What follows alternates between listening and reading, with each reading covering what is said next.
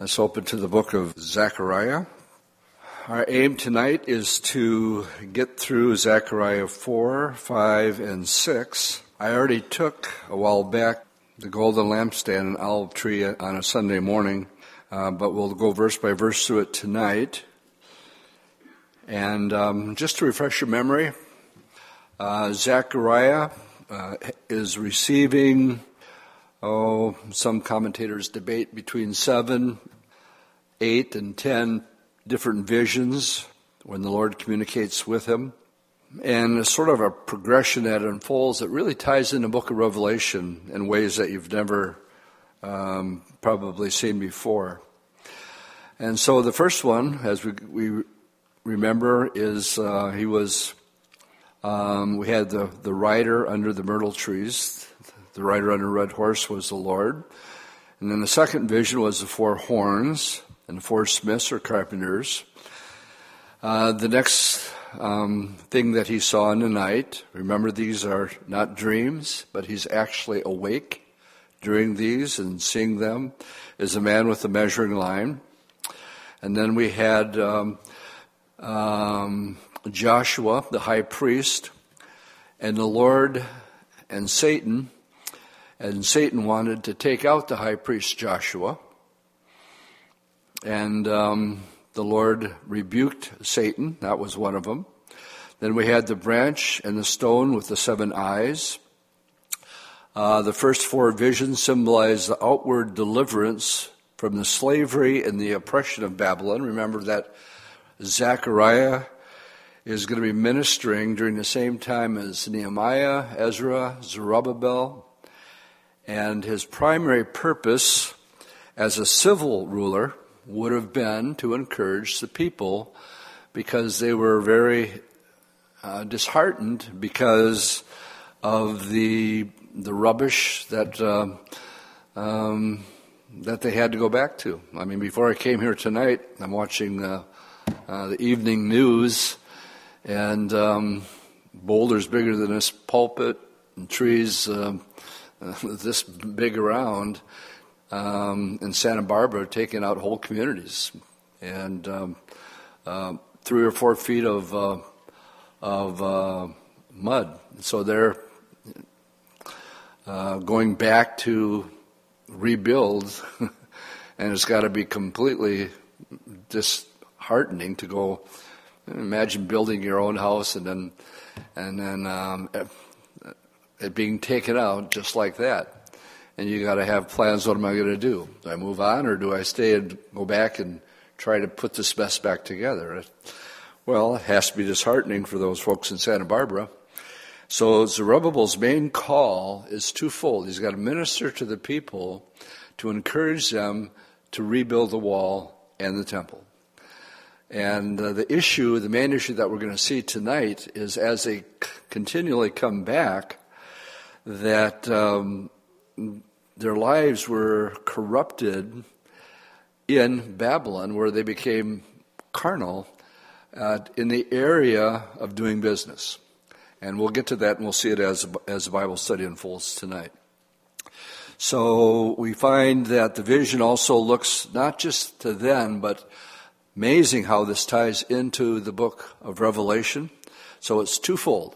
Again, we've mentioned double prophecies. Zechariah is full of double prophecies because they point to the book of Revelation, primarily chapter 6 and chapter 11 and chapter 10. So we'll be in Revelation 6 tonight, Revelation 10, and Revelation 11.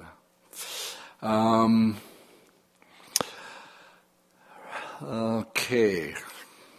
As we look at this one, let me remind you that he is awake. This is things that are being shown to him by the Lord. At this point, he has already had 6 visions. So as we look at chapter 4, we're going into now the 7th, the golden lampstand and the olive tree. I'm going to ask the guys to put it up on the screen right now. And I'm going to ask them to leave it up there until just leave it there for a duration until we get to chapter 5. So let's read the first 4 verses of Zechariah. Now the angel who talked with me came back and awakened me as a man who was awakened out of his sleep. And he said to me, "What do you see?" And so I said, I'm looking, and there's a lampstand of solid gold with a bowl on top of it. And on the stand, 7 lampstand with 7 pipes to the 7 lamps. And 2 olive trees are by it, one at the right of the bowl and the other at the left. So I answered and I spoke to the angel who was with me, saying, "What are these, my Lord?" So this is basically what he saw. We're just seeing the branches here. The olive tree, of course, is a source of olive oil. And they have the best olive oil in the world, and different grades of it. We visited an olive factory where they do the production, and shows the different grades and qualities of the oil. But we will come back to this. This is going to have a double-fold application. It's going to relate to Zerubbabel and also to Joshua, but it's also going to clearly be identified in the book of Revelation, and we'll get to that in a minute, when we get to the last part of this chapter that deals with the 2 olive branches.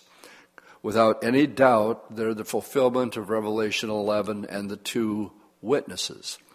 But I want to work my way slowly up to this, because there's a lot of practical things in our walk with the Lord. There's a lot of practical things we can see just on how churches should be maintained and operated. And so as we look at this one, we find in verse 3 that we have these 7 golden lampstands. Turn with me to Revelation chapter 1. I didn't mention that one, did I? 1, 6, 10, 11. So Revelation 1 is where I want to go right now.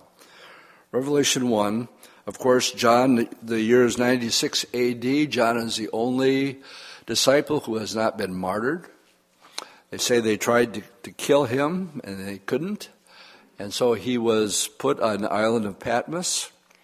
I've had the privilege of being on Patmos. It's an absolutely gorgeous island in the Aegean Sea off the coast of Turkey. And we find that John here has a revelation of the Lord. He appears to John. And let's pick it up as it's described in verse, let's go back to verse 12. As John turns around, he's told to write 7 letters to 7 churches. And verse 12 says, "Then I turned to see the voice and spoke with me, and having turned, I saw 7 golden lampstands." So there's one lampstand, but it has these 7 branches that are branching out. And basically what you have here is an unlimited supply of oil, continual.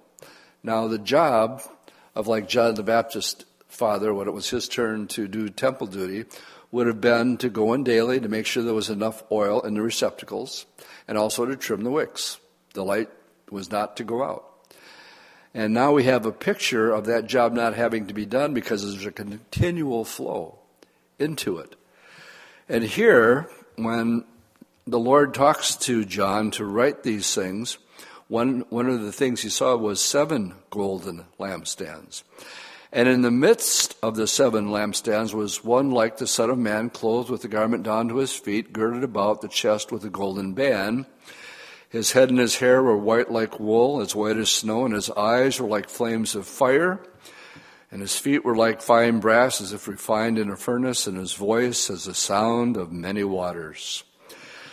And he had in his right hand 7 stars, and out of his mouth went a sharp 2-edged sword, and his countenance was like the sun shining in its strength. And John says, when I saw him, I fell at his feet as dead, and he laid his right hand on me and says, "Do not be afraid. I am the first and the last." So he does not he receives the worship. Only the Lord is the Alpha and the Omega, the beginning and the end. So we have one of the few places, a description of the glorified Lord.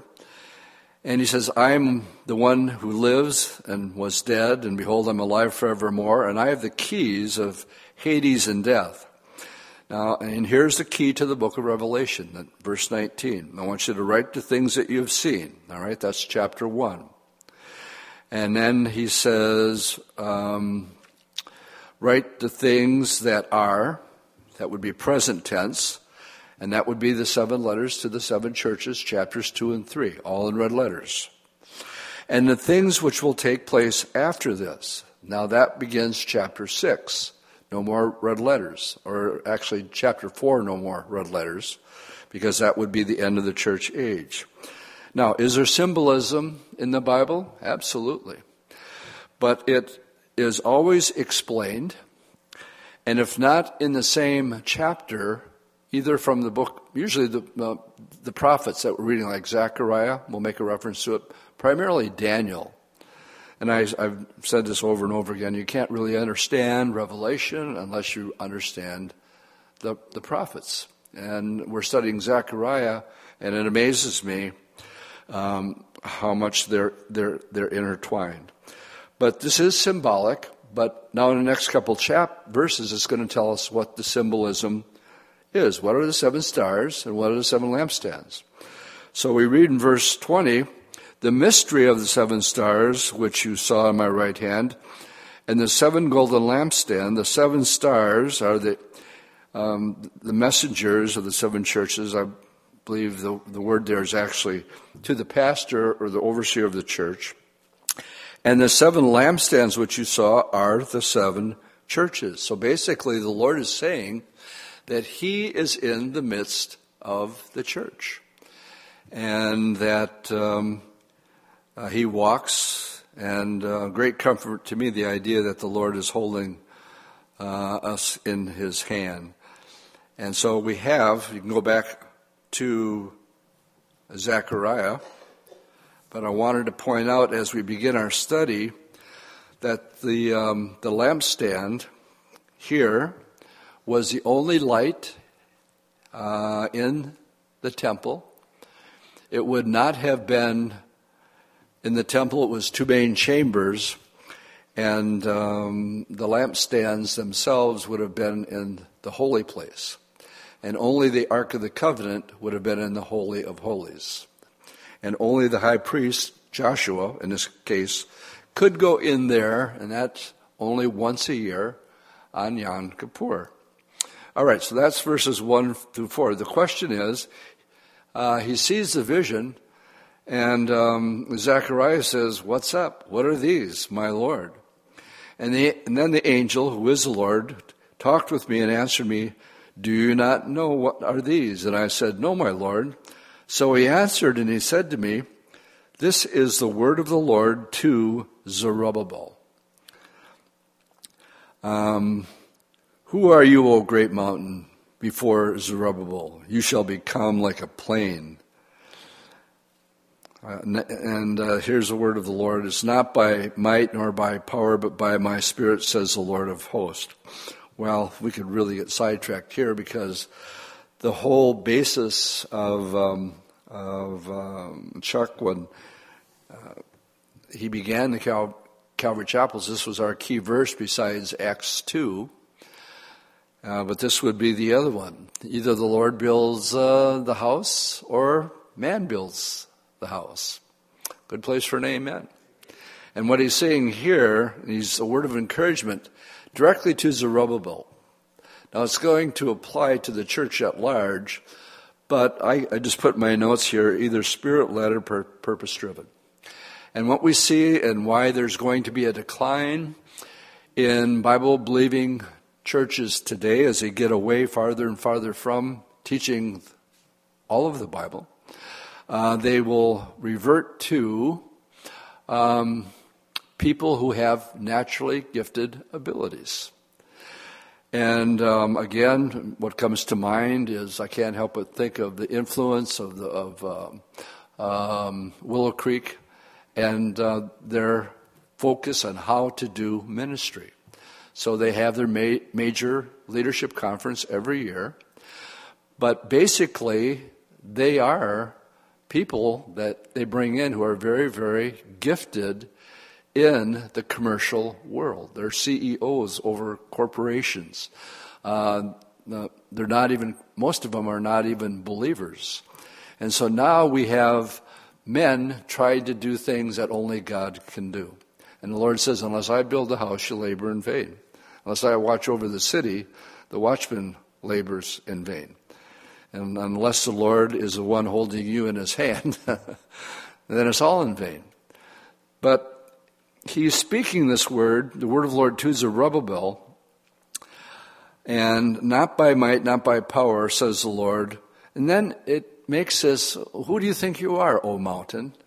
So the question here is, what is a mountain? Before Zerubbabel, you're going to become like a plain, and he shall bring forth the capstone without shouts of grace, grace, grace to it. We need to dive into this scripture a little bit and unfold it. Because remember last week in chapter 5, or chapter 3, just turn a page back and let me remind you. Joshua the high priest is in filthy clothes, filthy garments. And we have Jesus and Satan wants to take out Joshua. Why? Because he's a high priest. He's in charge of doing the work of the Lord. So the Lord just rebukes him and says, the Lord rebuke you, Satan. That's the end of that discussion. But what I want to point out, what is the mountain here? The mountaintop is, what's a good word for it? Opposition and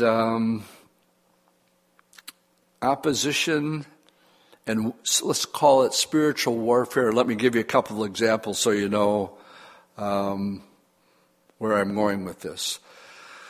Go back to Moses coming down from Mount Sinai with 2 tablets in his hand, okay? And he comes, I would call that a mountaintop experience, speaking to the Lord, who's given him now the commandments, not just commandments, but 613 laws in the book of Leviticus, how to live life. And that's what he came down. I call that a mountaintop experience. But when he got to the bottom of the mountain, what did he find? Well, he found the people naked, and there was a golden calf, and they were having a party around it. And the first set of stones he cast down, and they were broke, and they had to go through round true after Moses rebuked them for what they were doing. What's your point? Well, the enemy had his own agenda, and he wanted them to worship this golden calf instead of worshiping the Lord. Another example, I'm going to take you to this one. Let's go to Matthew chapter 17 in the New Testament. And again, what we have here is a mountaintop experience. And it's very similar to what we just read in Revelation 1, because we have Peter, James, and John going up onto a high mountain. Now, again, we were just in Israel, and they tell us that it's this one right here. It doesn't say that. It just said he took them to a high mountain by themselves. But you got to have a place for the tourists to say, well, this is where it happened. They don't know that. It could have been any high one. I think it's Arbel myself, but I don't know. We'll find out someday. But here the Lord is glorified before them. And who shows up but Moses and Elijah? Now this is going to play into when we talk about the 2 olive branches, the 2 olive trees in Revelation chapter 11. And why I believe they're Moses and Elijah. But, they're completely overwhelmed. And then they're so infatuated with Moses and Elijah that Peter gets sidetracked, wants to talk about them. And the Lord, the Father from heaven, interrupts him. This is one of the places for those of people who don't believe or hold to the Trinity, this is a no-brainer.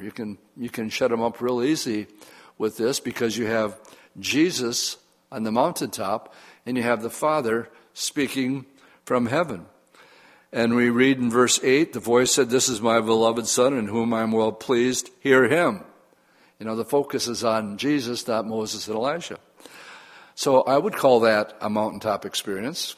Let's say you got to be in that inner circle that day. And they were coming down the mountain. They had all these questions. But when they got down there at the bottom of the mountain,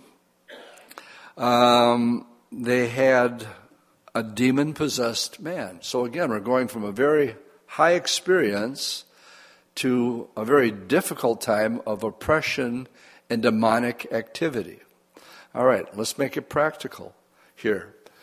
And that is, there are going to be times in your life when the Holy Spirit is going to be so thick that you can cut him with a knife. And you're going to be overwhelmed by his presence. I've been in situations like that, and I've observed it, and there's nothing like it on this planet. And then you can flip it right over and have days like you wonder, am I really saved or not? Well, somebody want to say amen to that because it's true. I mean, read half the Psalms. What are they about? David pouring out of his heart, "Oh, Lord, help me. I'm in this pit of despair. Please help. Please deliver." So what we have here is a man who's demon-possessed, and the disciples couldn't do anything about it. Usually they could. Usually they could cast out demons. Not this one.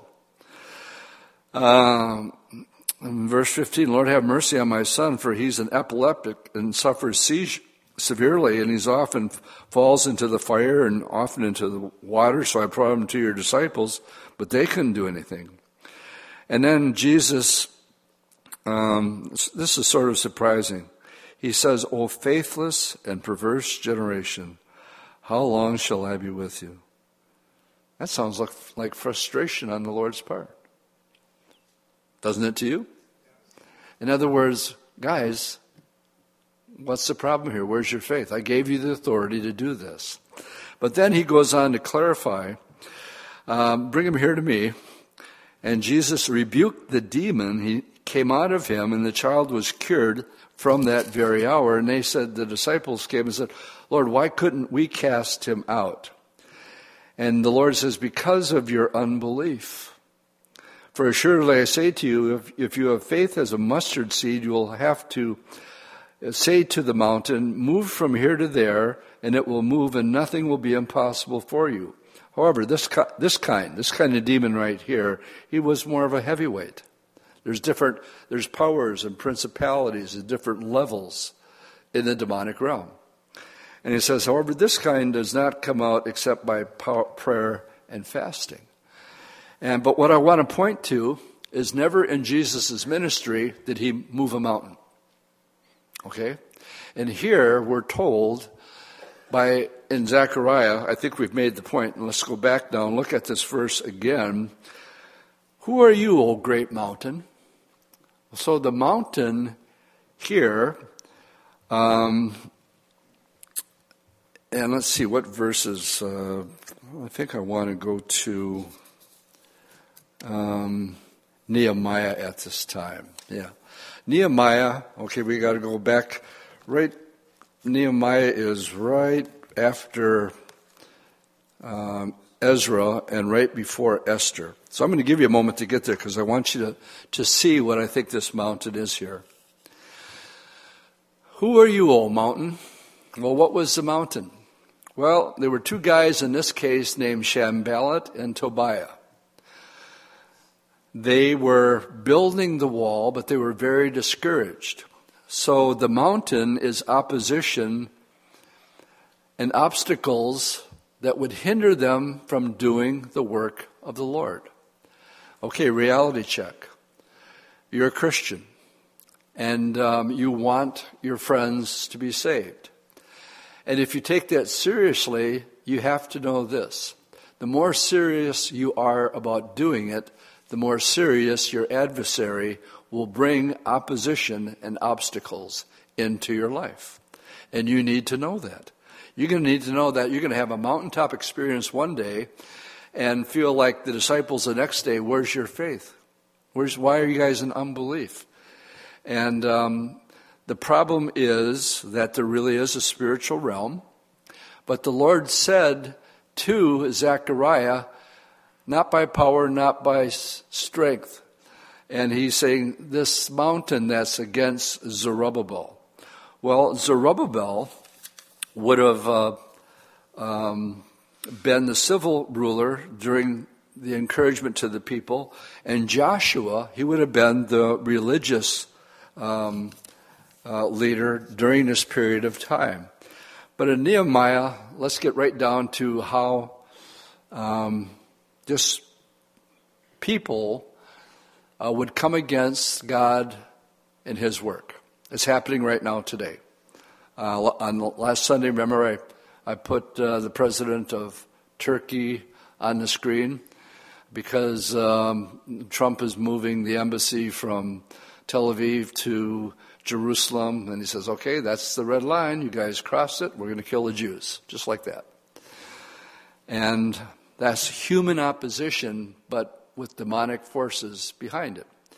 If you turn to Nehemiah 4, the mountain here is going to, my Bible has opposition through ridicule, opposition in verse 7 through attack, and opposition through plain old discouragement. So I'm just going to read verses 1 through 12. The setting is Jerusalem. They're back from captivity, and they're there to work.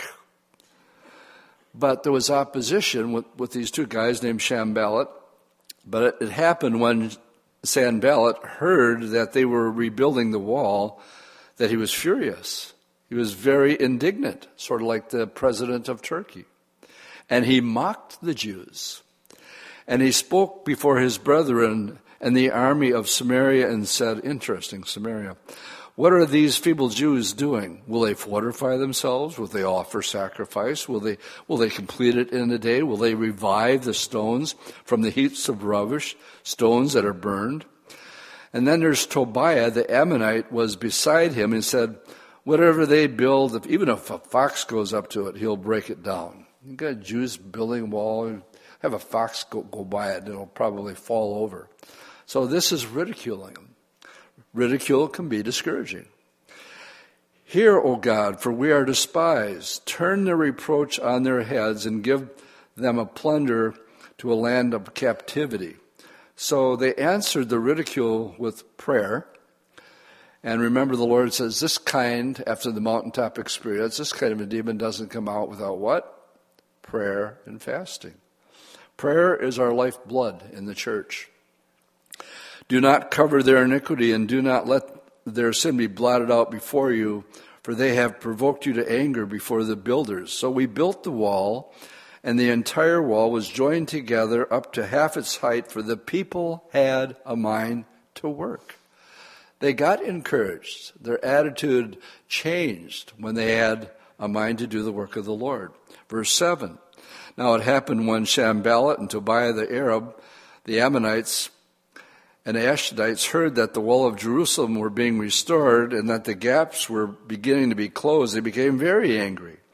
And all of them conspired together to come and attack Jerusalem and create confusion. Nevertheless, we made our prayer to our God and became of them, we set a watch against them by day and by night.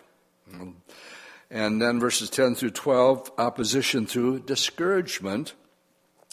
Then Judah said, the strength of the laborers is failing. There's so much rubbish that we're not able to build the wall. And again, I flash on the mudslides that are taking out a good part of Santa Barbara. And our adversaries said they will neither know nor see anything till we come into their midst and kill them and cause the work to cease. And so it was when the Jews who dwelt there came that they were told 10 times, from whatever place you turn, there will be upon us. So my point is that I don't believe the Lord ever really moved a mountain, but we can look at a situation. Let's go back now to Zechariah and tie this all together. And he asks the question, who are you, O great mountain?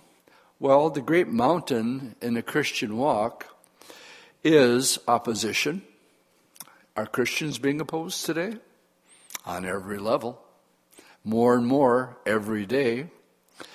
And obstacles, things that will come up that will cause you to be weary. We're told not to be weary in well-doing, but to continue even when the going gets rough and we got a mountain in front of us, and it's like Sanballat and Tobiah, to discourage. All right, that's verse 7. And but the Lord says concerning Zerubbabel, you're going to become a mountain, you're going to become like a plain. And he's going to bring forth the capstone with shouts of grace. Now they're there to build it, but now he's telling them, I'm going to finish the job that you started. I'm going to make that obstacle, Sanballat and Tobiah and any other opposition, if they're in the way, then I'm going to get them out of the way. Moreover, the word of the Lord came to me, saying, the hand of Zerubbabel has laid the foundation of this temple. His hand will also finish it. Then you will know that the Lord of hosts has sent me to you, for who has despised the day of small things? He started when there was discouragement, opposition, but he got the people to have a mind to work. Now they're laying the temple, and now the Lord is saying, you're not only going to see the beginning of this thing, but Zerubbabel, you're going to actually see the day when it's done, when they're all shouting and praising the Lord and saying, grace, grace. His hand will also finish it, and then you'll know that the Lord of hosts has sent me. For who has despised the day of small things? For these 7 rejoice to see the plumb line in the hand of Zerubbabel. And they are the eyes of the Lord which scan to and fro throughout the whole earth. So, who are the 2 olive branches locally in context with the chapter that we're reading? They would be Joshua the high priest and Zerubbabel, and Zechariah is receiving this word from the Lord that it's going to be done, that he's going to do the work, and it will be done. All right, that brings us, well, let's make the practical application for you and I. When the Lord saved you, that was a good work. It was his work. And the work was a work of taking our filthy garments, like Joshua, and giving us clean ones.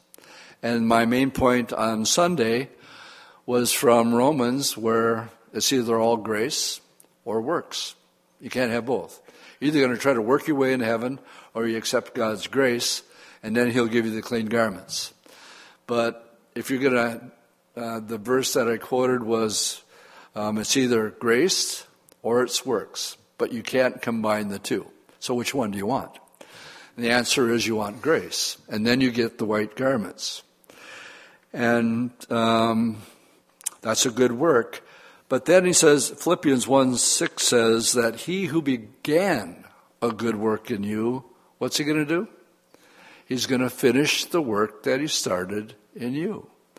As long as you stay in the boat, and long as you abide in the vine. There's a lot of ifs in there, and we all know people that we love and care about who once walked with the Lord fervently or on fire for the Lord, and today are totally backslidden. They stopped abiding in grace. And somewhere along the line, they got pulled off track, and they thought it might be in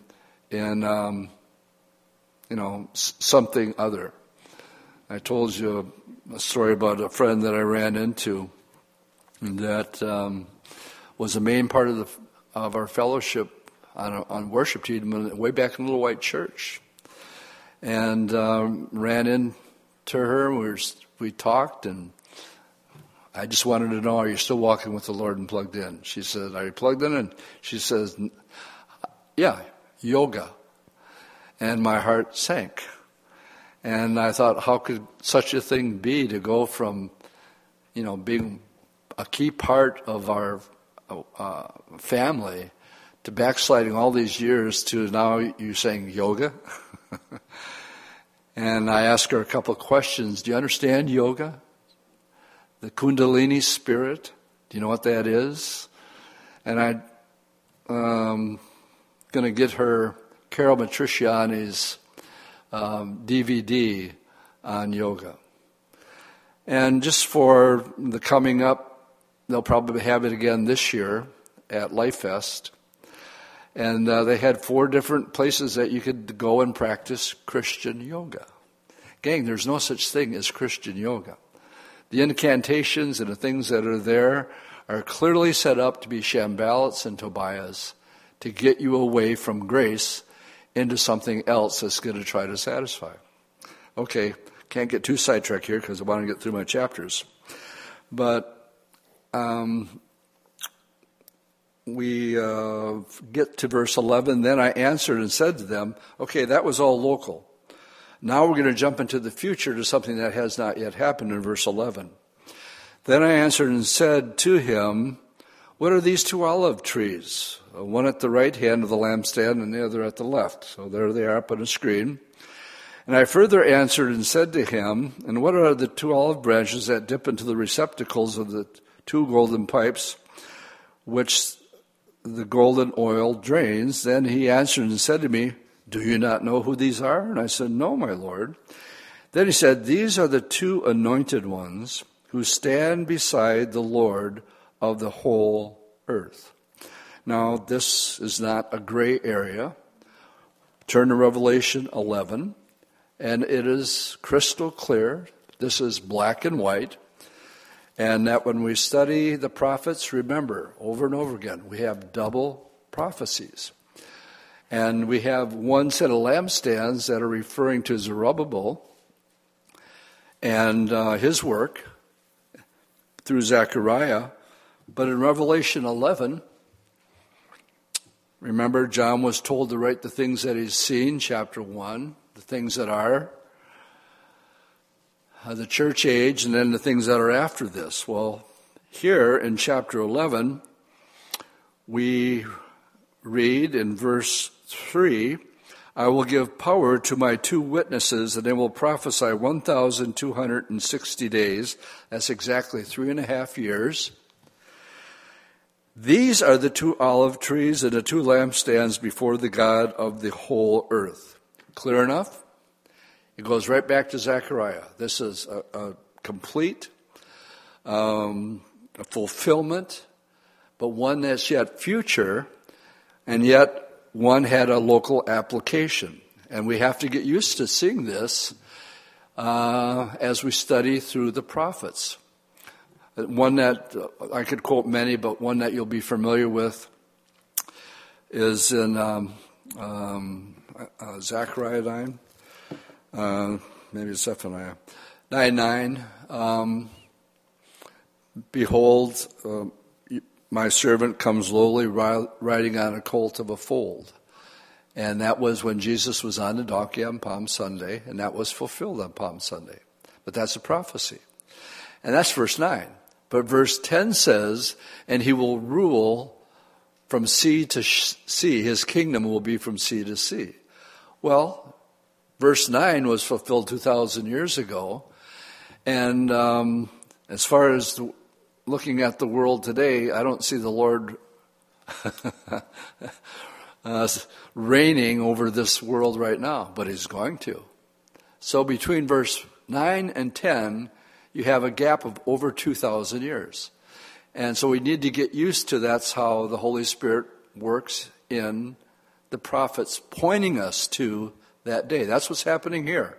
Local application, but then it gives me confidence when I read the book of Revelation that this is really going to happen.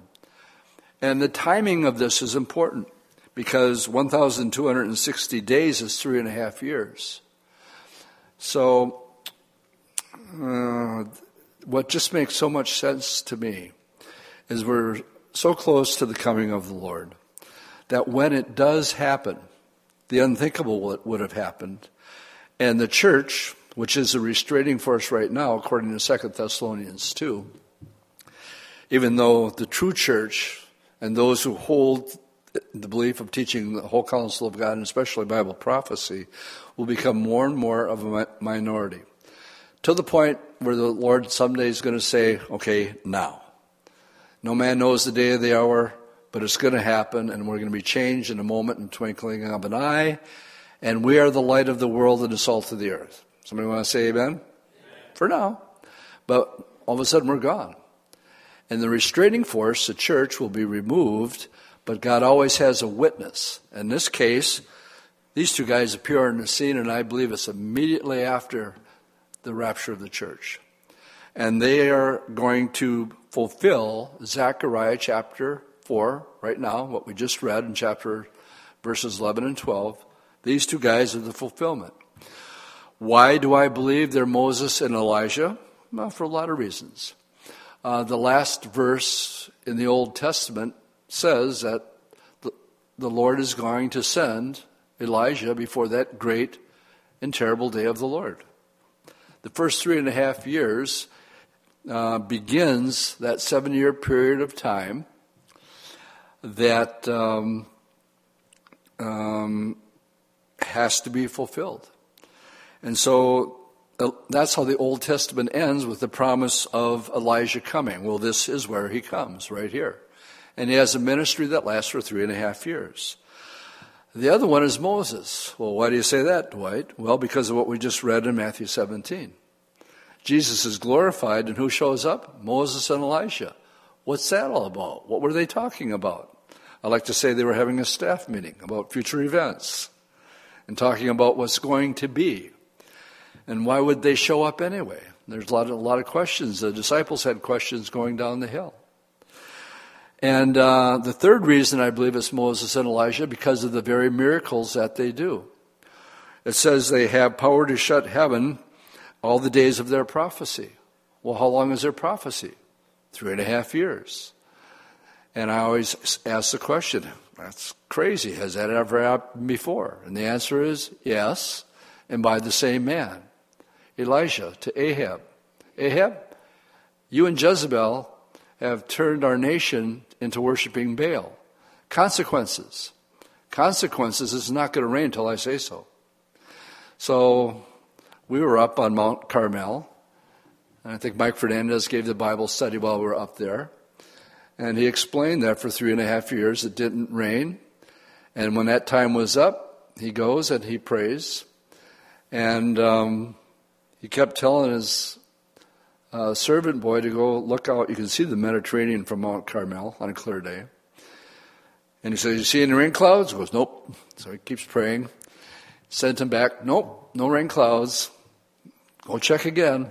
Well, there's this little cloud out there. It looks like a hand. He says, that's it. Get ready. Let's get out of here because it's going to pour. And James tells us in James chapter 5 that Elijah, just as a word of encouragement to you, look out for these little old praying grandmothers. They're not to be messed with. They know how to pray. And it says Elijah was a natural man, no different than you or me. I'm going to just let that set in. Whoa, of course, it's Elijah. No. He was a man with natural affections just like you and just like me. Matter of fact, he had his own mountaintop experience. He called fire down from heaven one day, and the next day after it happened, he runs all the way to a cave and he hides and he says, Lord, take my life, I want to die. That's the next day. Talk about going from a mountaintop experience to I want to die. But James tells us that it was 3.5 years. Jesus also verifies that. So because of the miracle, but then the turning the water into blood, well, that's got Moses written all over it. So we might be wrong, but as we go through the Bible, let's go back now to Zechariah, and we will finish chapter 4. Zechariah asks the Lord, well, who are these two olive branches? And the idea of them having the ability to perform miracles whenever they wanted to. Oil is always symbolic of the Holy Spirit. So what you have with the two witnesses is an unlimited resource.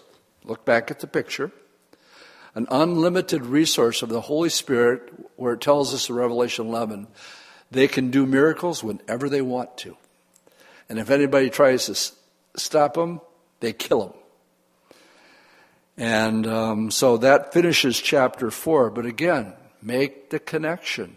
Here we have a direct connection, double prophecy in Zechariah for local fulfillment, but also yet future fulfillment. Why the local fulfillment? Important to study all of the Bible, because that's history. I can go back and say, the Bible said it happened. It happened. Did they rebuild that temple? Yep, they sure did.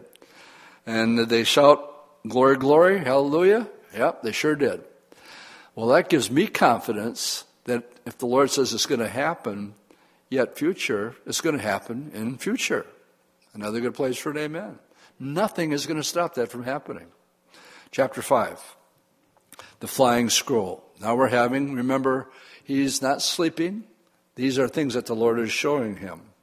So in chapter 5, then I turned and raised my eyes, and I saw there a flying scroll. And he said to me, what do you see? And he said, I see a flying scroll. Its length is 20 cubits, and its width is 10 cubits. And he said to me, this is the curse that goes out over the face of the whole earth. Every thief shall be expelled according to what is on this side of the scroll, and every perjurer shall be expelled according to what is on that side of the scroll. And I sent out the curse, says the Lord of hosts. It shall enter the house of the thief and the house of the one who swears falsely by my name. It shall remain in the midst of the house and consume it with its timber and its stone. Okay, what is the scroll? Turn with me to the book of Ezekiel, chapter 2. Ezekiel 2, we'll start with verse 9, and we'll just read up to chapter 3, verse 4. So Ezekiel 2, verse... Okay, I better check my notes here. That should be right. Ezekiel. Oh, there it is. Okay, verse 9. Now when I looked, this is Ezekiel, there was a hand stretched out to me, and behold, a scroll of a book was written in it. So now we know that the scroll is a book. Then he spread it before me, and there was writing on the inside and on the outside, and written on it were lamentations and mournings and woe. What is the book of Jeremiah? They call him the weeping prophet for a reason. He had no good news for him. He says, you guys have served the other gods? Consequences. Lamentations. Woes. Captivity. And moreover, chapter 3, verse 1, he said to me, Son of man, eat what you find. Eat this scroll and speak to the house of Israel. In other words, give them the word of God. But it's got to be in you before you can give it to somebody else. So I opened my mouth, and he caused me to eat the scroll. And he said to me, Son of man, feed your belly and fill your stomach with this scroll that I gave you. So I ate it, and it was in my mouth like honey and sweetness. And he said to me, Son of man, go to the house of Israel and speak with my words to them. Paul says, that which I received from the Lord I've given unto you. Turn with me to Revelation chapter 10. And again, I want you to notice how the Holy Spirit weaves these together. Okay, verse 1. I saw still another mighty angel clothed coming down from heaven, clothed with a cloud, and a rainbow was on his head. His face was like the sun, and his feet like pillars of fire. And he had a little book open in his hand, and he set his right hand on the sea and his left foot on the land, and cried with a loud voice, as when a lion roars. And when he cried out, 7 thunders uttered their voices. This is one of the great mysteries of the Bible right here. And when the 7 thunders uttered their voices, I was about to write, but I heard a voice from heaven saying to me, seal up the things which the 7 thunders uttered and do not write them. Come on. If that's not a tease, I don't know what is. Why tell us in the first place? That's there. We'll find out someday. And the angel with whom I was standing on the sea and on the land lifted up his hand to heaven and swore by him who lives forever and ever, who created heaven and the things that are in it, the earth and the things that are in it, and the sea and the things that are in it, that there should be delay no longer. But in the days of the sounding of the 7 angels, and when he was about to sound, the mystery of God would be finished, as he declared to his servant, the prophets, Zechariah. Then the voice which I heard from heaven spoke to me again, saying, go take the little book which is open in the hand of the angel who stands on the sea and on the earth. And I went to the angel and said to him, give me the little book. And he said to me, take it and eat it, and it will make your stomach bitter, but it will be as sweet as honey in your mouth. Okay, are you making the connections? I can see how Zechariah and Revelation are just dovetailing together. It'll leave me more so before we're done with our study tonight.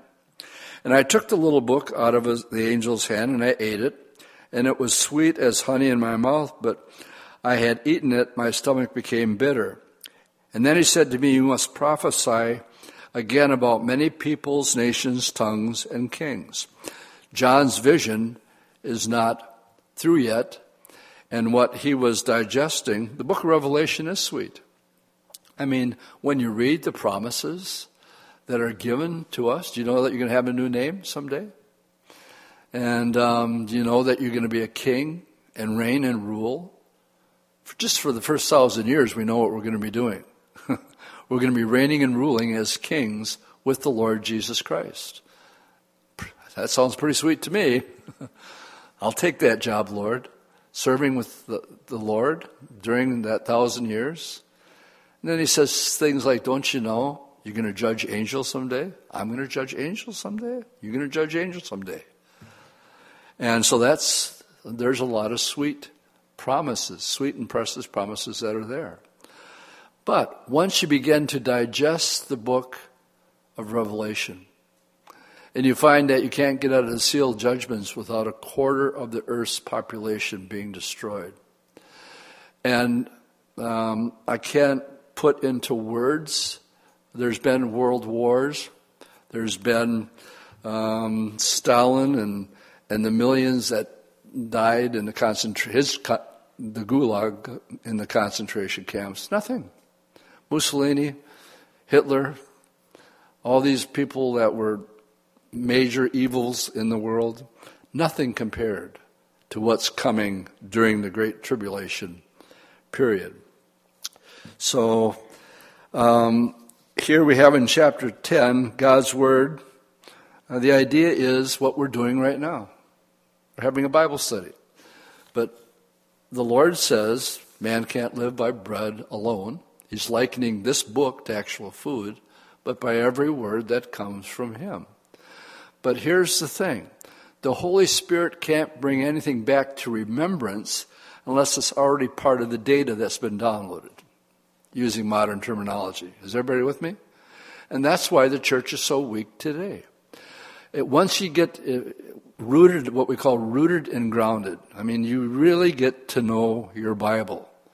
You're not going to be shaken. And the deeper you go, the deeper it gets. But you're not supposed to keep it in. The Bible says that He's going to give us His Holy Spirit. It's going to be like living waters that will flow out of you. So it's not just, oh, good, I'm saved, and I'm going to keep this all to myself. No. Once you got it in you, then the idea is, now He says, now you must prophesy to many tongues, peoples, and nations. What did He tell? The very last thing He told His disciples, the great suggestion. Go into all the world and preach the gospel. No, the Great Commission. But to be commissioned, you got to be equipped.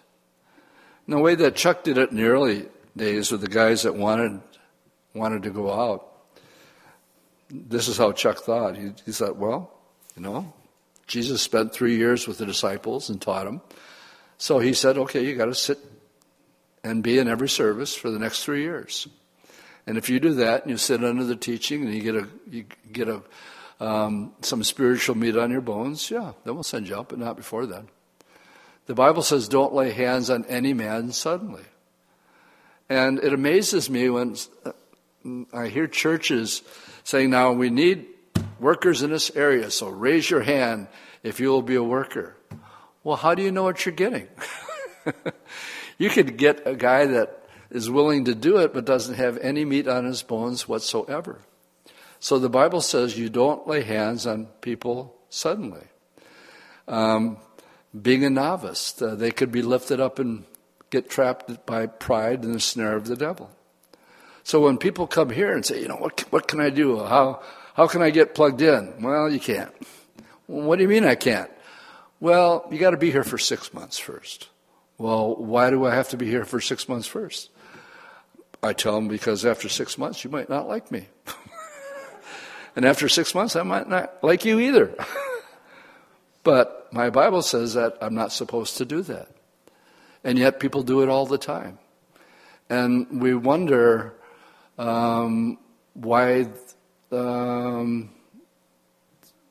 churches are weak when it gets into the area of equipping people.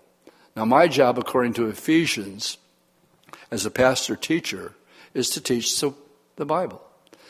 And it's to equip you to do the work of ministry. But how many people in Christianity today would think, well, that's your job. And you're the one who's supposed to do the work of ministry. You're the one who's supposed to do all the witnessing. No, I'm not. When people ask me what I do, I said, well, I only have to work 3 hours a week. 2 services on Sunday and then one on Wednesday. I only work 3 hours a week. And I let them think about it for a while. So, where were we? And we were left off at verse 11. And Ezekiel was told to eat the book, and then Zechariah was told in the flying scroll to take it and eat it. And what was he eating? Woes and lamentations. And it wasn't, and it was to go out and call out those that, like it says here, to the thief and bringing God's word. That's what brings the conviction. All right, it brings us to the next vision. And I'm not going to get through all this, but we'll get through the woman in the basket. I thought for sure I could get through 6, but I should have known better. Last one is the woman in the basket. And this is where we'll be on Sunday. So we'll scratch the top of the surface of it tonight. So, the woman in the basket, then the angel who talked with me came out and said to me, lift your eyes now and see what is that goes forth. And so I asked, what is it? And he said, it's a basket that is going forth. He also said, this is the resemblance throughout the earth. And here is a lead disc lifted up. This is a woman sitting inside the basket. Then he said, this is wickedness. And he thrust her down into the basket and threw the lead cover over its mouth. Then I raised my eyes and looked, and there were 2 women coming with the wind in their wings, for they had the wings like the wings of a stork, and they lifted up the basket between the earth and heaven. And so I said to the angel who talked with me, where are they carrying the basket? And he said to me to build a house for it in the land of Shinar. When it is ready, the basket will be set there on the base. Now, the application here, to me, is clearly yet future and deals with Revelation 18. First of all, the word here for the basket is actually where we have the word ephah in verse 6. It should read an ephah. And what is an ephah? An ephah is a dry measure equal to a little more than a bushel. It was used to measure such commodities as flour. How much flour you want? Well, I want an ephah full of flour. So you're getting a little more than a bushel. And barley. Therefore, this symbolized trade or commerce. The lead weight. Well, when you went shopping in biblical times, when you bought something, you say, well, I want an ephah's worth. Well, how do you know it?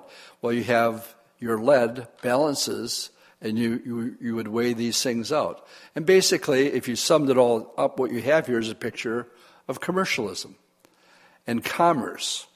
Now, when the Babylonian captives came back to Jerusalem, they learned commercialism, and they learned it from the Gentiles. They became good businessmen, and they acquired this love for riches, which they saw among the Gentiles in Babylon. And even to this day, they excel in business and in commerce. In verse 10, it says that two women are going to carry this wickedness into a place especially prepared in the land of Shinar. Now, I will go into quite a bit of detail on this. For a house that is there in the land of Shinar, and when it is ready, the basket will be set there on its base. As we close up tonight, go to Revelation 18, just to whet your appetite a little bit for Sunday. And we have 17 and 18 is just detail events that happen towards the end of the tribulation.